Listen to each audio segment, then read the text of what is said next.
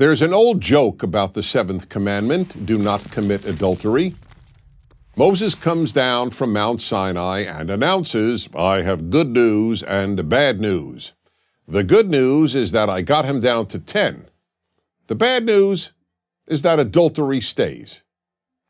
The joke is telling. The prohibition on a married person having sexual relations with anyone except his or her spouse may be, for many people, the most consistently difficult of the 10 Commandments to observe. The reasons shouldn't be hard to guess. One is the enormous power of the sex drive. It can be very hard to keep in check for the entirety of one's marriage, especially when an attractive outsider makes him or herself sexually or romantically available. Another reason is the human desire to love and be loved. For normal people, there is no more powerful emotion than love. If one falls in love with someone while married, it takes great effort not to commit adultery with that person. And if we add in the unfortunate circumstance of a loveless marriage, adultery becomes even more difficult to resist. That's why the joke with which I began is funny, because it reflects truth. Why is adultery prohibited in the 10 Commandments? Because, like the other 9, it is indispensable to forming and maintaining higher civilization. Adultery threatens the very building block of the civilization that the 10 Commandments seeks to create. That building block is the family, a married father and mother and their children. Anything that threatens the family unit is prohibited in the Bible. Adultery is one example. Not honoring one's father and mother is another. And the prohibition on injecting any sexuality into the family unit, incest, is a third example. Why is the family so important? Because without it, social stability is impossible.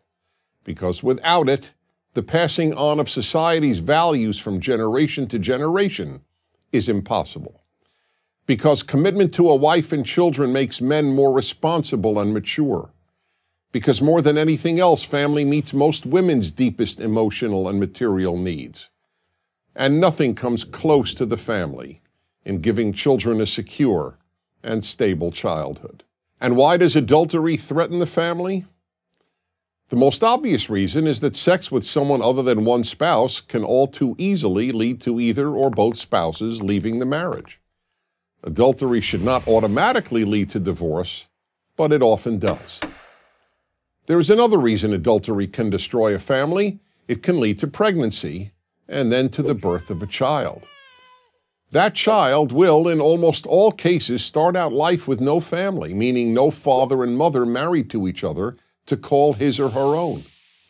And if adultery doesn't destroy a family, it almost always does terrible harm to a marriage.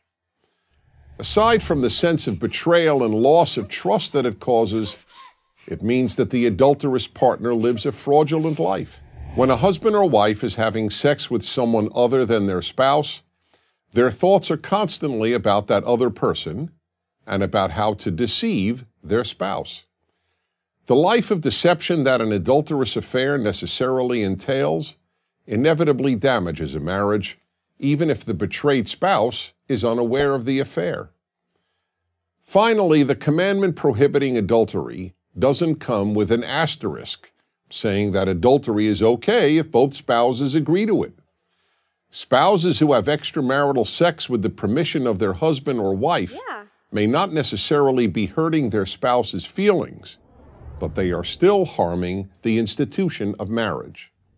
And protecting the family, not protecting spouses from emotional pain, is the reason for the commandment. Many marriages, sadly, are troubled, and it is not for any of us to stand in judgment of others' behavior in this realm. No one knows what goes on in anyone else's marriage, and if we did, we might often well understand why one or the other sought love outside the marriage. But no higher civilization can be made or can endure that condones adultery. That is why it is prohibited in the 10 Commandments. I'm Dennis Prager. Join Prager University, subscribe to our YouTube channel, and sign up for free at PragerU.com.